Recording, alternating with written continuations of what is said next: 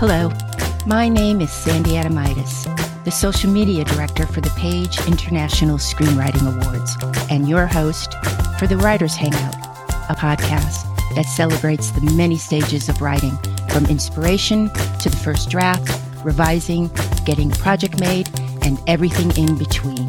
We'll talk to the best and the brightest in the entertainment industry and create a space where you can hang out, learn from the pros, and have fun.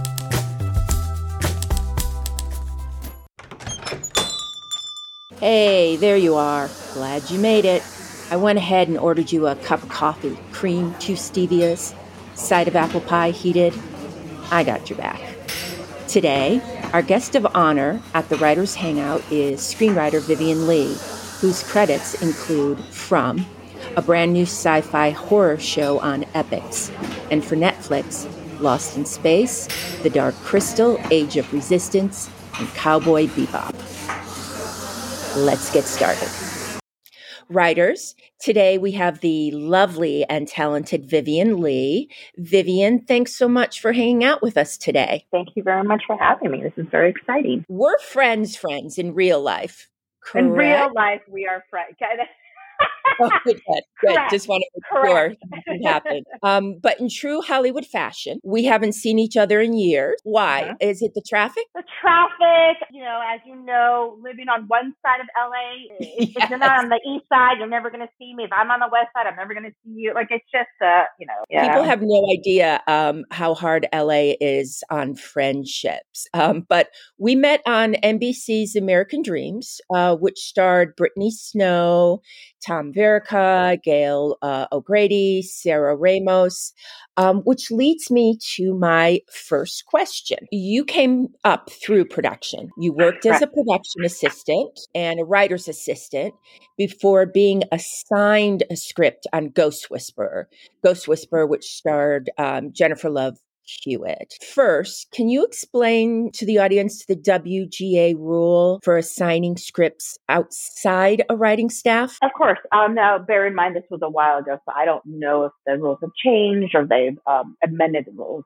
But when I was a script coordinator, the rule was if a show had more than 22, 23 episodes, the WGA required that show to actually have 2 freelance scripts. And what that means is to find writers that weren't already on staff, to give opportunities, either someone outside of the room, or in our case, to give them an opportunity. And I think it was a way for the WGA to make sure that there were other opportunities that were given out. That's so great. It's great. And also, if they didn't follow that rule, I think the show got fined. Yeah, I think you're right. Yeah, I don't think that, if I remember correctly, I don't think the fine was really that significant. So it was more like there were shows out there who would just take the fine.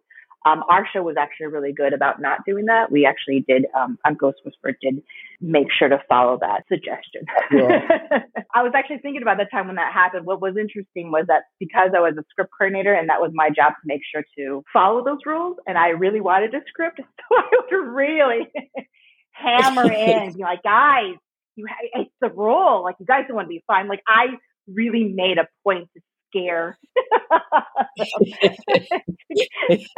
So that was something I remember distinctly going. I had to remind them every season, like, you have to give out 2 scripts, or else, God knows what will happen. Nothing happened. Because you came up in production, do you see things differently from someone who got a writing job right out of college? I mean, you saw all the inner workings before you got on staff. Yeah, I feel like because I worked 5, 6, 7 years in production, it really gave me a unique perspective of, people can be talented writing, writers,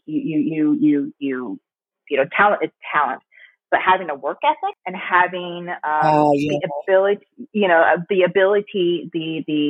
the opportunity to see how a show works outside of just you writing in your room, I think was invaluable for me. I learned deadlines. I learned that a script wasn't just about the writer who was writing it. I really learned about, there's a whole staff waiting for that script. There's a whole staff and crew who need to put their bring that story to life. And it's really a collaborative, and it's a machine, in the best sense of the word. And I feel like if I wasn't in the trenches and I was, again, I would have jumped at the chance. If someone just asked me a script out of college, that'd be great. But I think personally, for me, I think I would have fallen flat on my face because I think the pressure would have been too much for me and my ego wouldn't have been able to take it. I think if that had happened, I think I would have fallen flat on my face and just, went back home. So I'm actually very glad, as hard as that was, that struggle. Wow, that's really interesting that you don't know if you would have been ready for it right out the bat. I don't think I would have. I think I would have been so ill prepared. Again, my ego being bruised of me thinking I could do something and, having all the confidence in the world and again, just failing. And I think that would have been such a hard hit that I personally don't think I would have covered. Now, there are obviously stories that people have gotten their script and have been successful and great, and that's fantastic. I'm just only speaking from my own. Having been on both sides, sometimes there's tension between production and the creative on television shows. I don't know why my voice went out there. What can a writer do to understand production and vice versa? I mean, or you haven't come across any issues? No, I besides the it would be great if someone in production took a writing class or someone who was a writer spend a day in production. Right. I think I've been on shows where there were a lot of animosity, and I've been on shows where it was great. And the two things, the things that I concede that was different was a writer needs to understand that, again, there's crew. There are other people on staff who is waiting for script.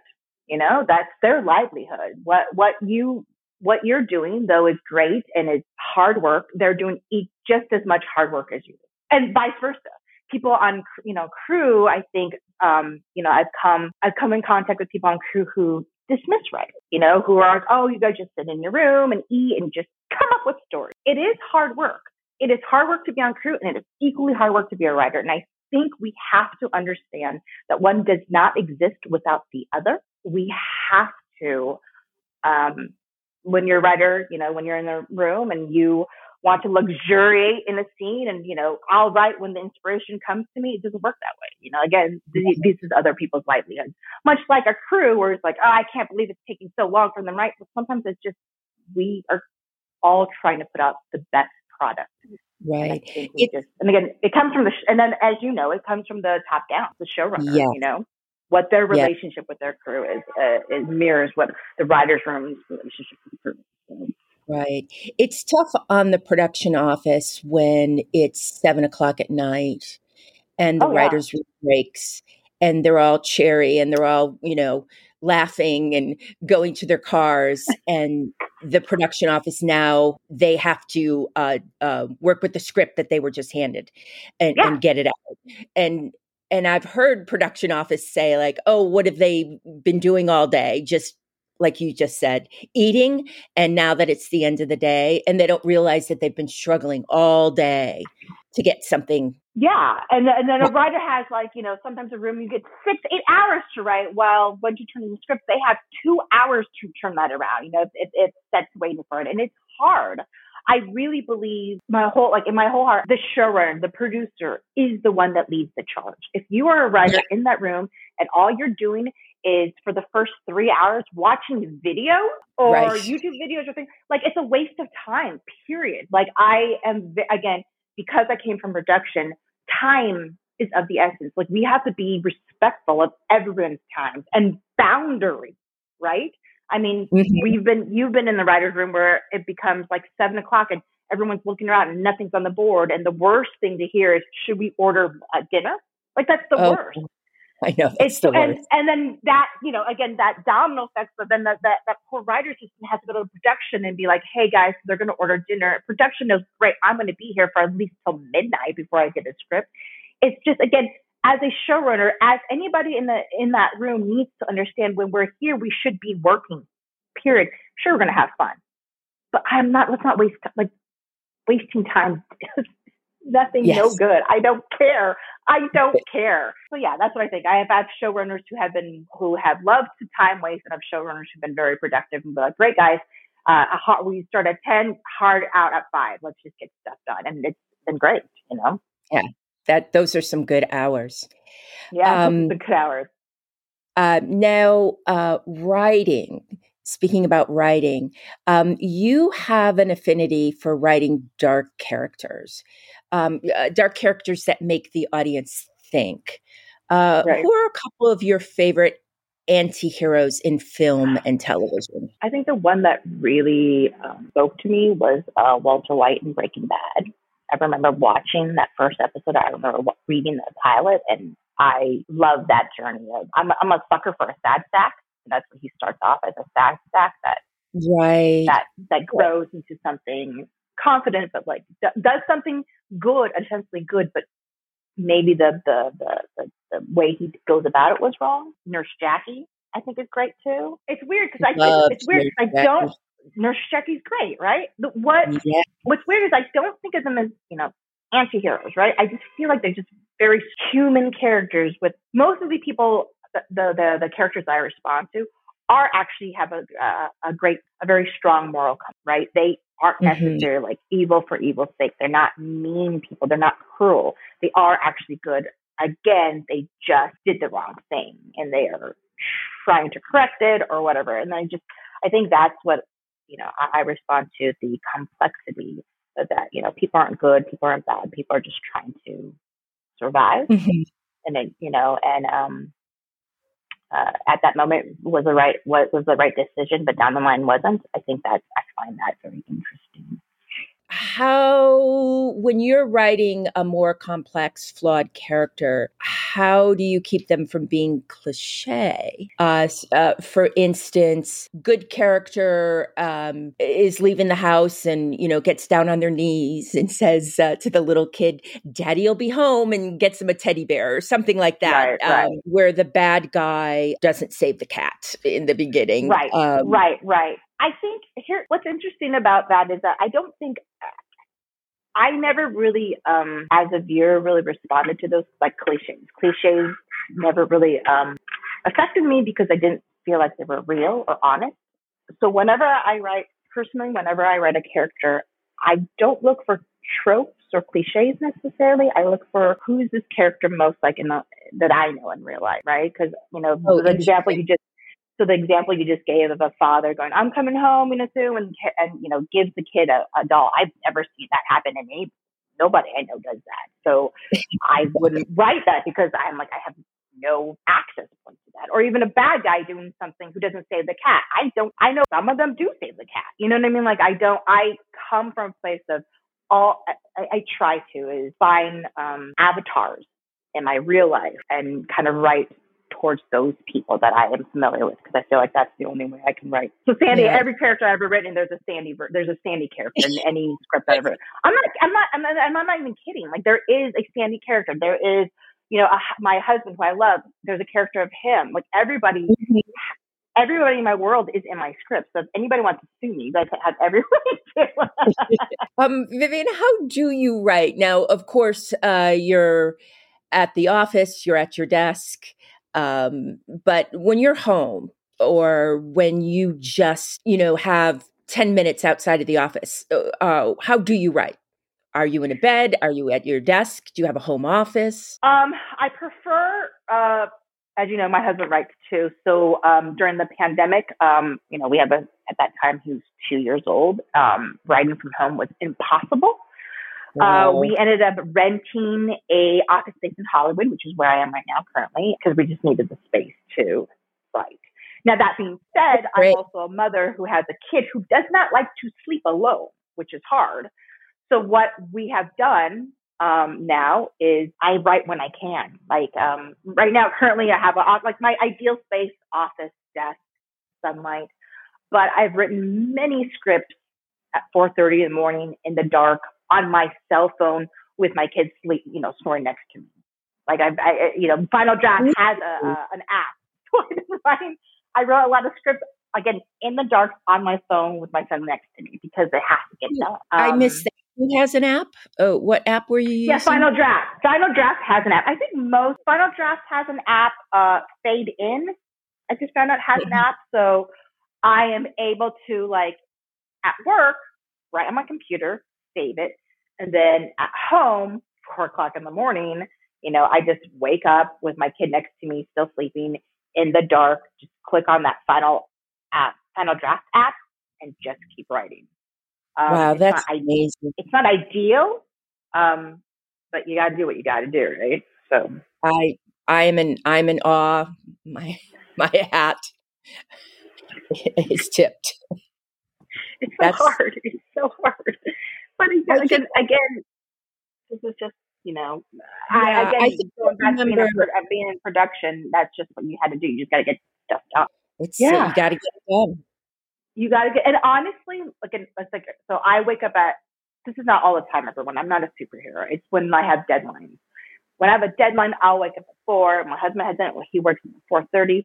It's a beautiful time to write. I am not a morning person, but for some reason that works for me because the world has not woken up. There's no emails to check. I'm not getting any text messages. You're still in that like dream zone. Mm-hmm. I can't write at night anymore because I'm so tired. Oh. Yeah. Well, I'm sorry that you're tired, but that sounds really nice. The more It is. it It's great. It's great. I go to bed at sounds 8 o'clock, lovely. but yeah. Vivian, starting out, what was your biggest misconception of what it meant to be a working writer? Luxury, waking up, having your coffee, go to a cafe, opening up your laptop and just write and just be, waiting for inspiration to hit you, have a little lunch, turn in something great that first draft, and then that's it. And then people marveling at it and they totally get your voice. That very romanticized version of, I don't know if I necessarily knew what a TV writer did. I think I conflated like being a novelist, right? Like I still think that's what novelists do, which is not true at all. But yeah, I guess I did not realize how you have homework for the rest of your life, how it's actually work. It's work. It's getting up in the morning and it's a job. You work and then you come home and you work some more. Like it's more than a 9 to 5 job. It's like a legit job and you have to treat it as such. You can't Yeah, wait for inspiration to hit you, You've got to do it. your latest show, From, that just started on Epix? Just started on Epic last weekend. They just It dropped the looks first 3 episodes. really, really good. Can you just tell me a little bit about it? Yeah, so it is a story of a family who gets stuck in a town that they can't leave. And what's really terrifying is at night, nightmares come out to attack them. So they find themselves with a bunch of town people who have somehow found themselves, it's very Twilight Zone, very lost, where people just find themselves trapped in this town. And what's interesting is that no one knows who built these houses. Things don't make sense. They do their best to live every day as they can, but at night they got to go home because the monsters come out. And what's interesting is I really, this is one of the first shows I worked on that is more horror driven, and I love horror, so it was really fun to write on this show. That's great. Congratulations on that show. Is there anything else that you're just watching in general that you and your husband like?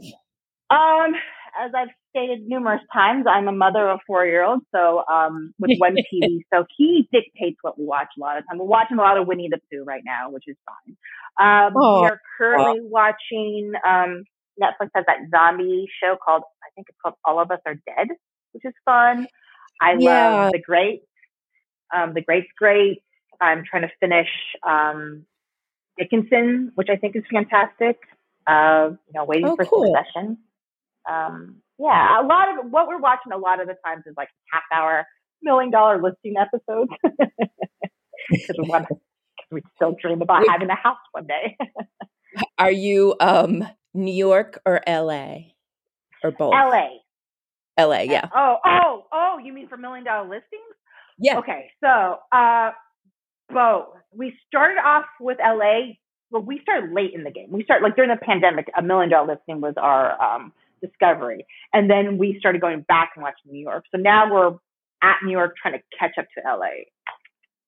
Yeah. Do you watch it? Yeah, I've watched both. I dropped out of New York for a little while, but I really like Josh Flagg. Yeah, I love him. Right? I just love his sense of humor and his old Hollywood style. Oh, he's my favorite. And I love that they're like best friends. I love that LA started off sort of like contentious, but now everyone's super friendly with each other and like hang out, which I think is funny. Makes my heart act. It's lovely. I actually love it that they're actually kind of friends. So Yeah, it's the great. sunshine, it just makes you friends. It makes you friends, guys. Vivian, thank you so much for answering those questions. I really appreciate it. Do you have time for a pop quiz? Oh, geez, Louise. Yeah, of course. Anything for you, Sandy. We're going to play. You wrote the TV show, but do you know the TV show? Oh, now, crap. Exactly. Okay. We're going to go back all the way to your very first script on Ghost Whisperer. Okay, we'll start off. We always have to start off with an easy one. This is kind of general, not just to your episode. Okay. What is the name of Melinda, Jennifer Love Hewitt, her antique store? Same as It Never Was. Yes, which I don't think I've ever understood. Okay, what? This is the reason why I remember it, because at least once a year, I hear that song, and then every time I hear that song, I remember Ghost Whisperer, and I remember everyone going, I don't get why the store's named that. So, I remember that. What is the name of the actress who played the little girl in the episode, Natalie? She went on to become regular. Yeah. Is her name Ariel? Is it Ariel Rubin? That's not her last name, is it? It's Ariel, right? I'm giving it to you. That's right. Thank you. That's right. Yes. I rewatched the episode, because I'm such a professional, because I was doing this quiz. And I was like, oh, it's Ariel. She was really good, actually, in it. She was really good. I remember when she came in and she did the reading, we all looked at each other and we're like, well, that's her. So next, it was just like, it was an easy find. Yeah. What was in the box that scared everyone? Ariel, when in my episode? Your box. Episode. It was a box. It was the necklace box. Key? It was alive. Remember Ghost Whisperer? I guess spider? Was it a spider? Red ant. And was it a finger? Red ant. I forgot about that. Gwyneth Paltrow, when Trish, the mom and soon-to-be bride, goes through the linen drawer, her finger is cut by what? Oh, you gotta be kidding me, Sandy. Okay, I won't drag this out. I have no idea. An ice pick. How did an ice pick get in there? What was placed in the marital bed? Is it a doll? No, it's a rope. Gosh darn it. I failed this pop quiz. Yeah, you're not doing very well with the quiz. Who died? Oh, spoiler alert. Oh, yeah. Who dies at the end? Melinda's husband, Jim. Was that a lot of pressure for your first script to have, to have to write the death of one of the main characters? If I recall correctly, it wasn't a lot of pressure because, obviously we had a good group of writers who helped us. I do remember having a good time writing that death scene. And I do remember that is the first time I ever got hate mail from the fans. I remember getting hate mail of like, you killed Jim. How dare you? And I thought it was so delightful. This was back in the day where it was actually like hate mail, like literally mail that you could touch and feel that was sent to the production office. And somebody gave it to me and I just pinned it on my wall. And I was like, I made it. Oh my goodness. It was. I thought you did a really good job in the scene and poor Jim Poor leaving. Jim. Yeah, they really shot that really well too. Yeah, I do remember that part. Well, Vivian, I'm going to give you this anyways. You lost the pop quiz. Oh my goodness gracious! Okay. Oh my goodness gracious! But we won because we got to talk to each other. Yes. And yeah. Would it be okay if I said something at this point about you and how much I love you? Oh, sure. Go ahead. So I really believe that a lot of people, we spend our lives just kind of with different soulmates who come in and out of our lives, right? And you are the person that essentially helped me down this trajectory of where I am, and I will eternally be grateful every time. I mean, I kid you not. I think about you all the time, Sandy, because you were the one that gave me the confidence and vouched for me and helped me get not only American Dreams, but Ghost Whisperer and my first script on Chaos. And so you are one of those people that I will always hold dear to my heart. So you're the magic maker, Sandy. Oh, thank you, Vivian. That is so sweet. And you do the heavy lifting. You're so talented, and I'm so proud of you. And I love you. I love you very much, Sandy. Okay. All right. I hope you will come back and give your family a big hug for me. I will. And now that I know this pop quiz is about old episodes, I'm going to have to rewatch everything that I wrote. Yes. You're going to come back. And do another pop quiz. Bye-bye. Sandy. Thank you. Bye. That's a wrap for the Writers Hangout. Thanks so much for listening. If you enjoyed the show, please subscribe, like, and thrive.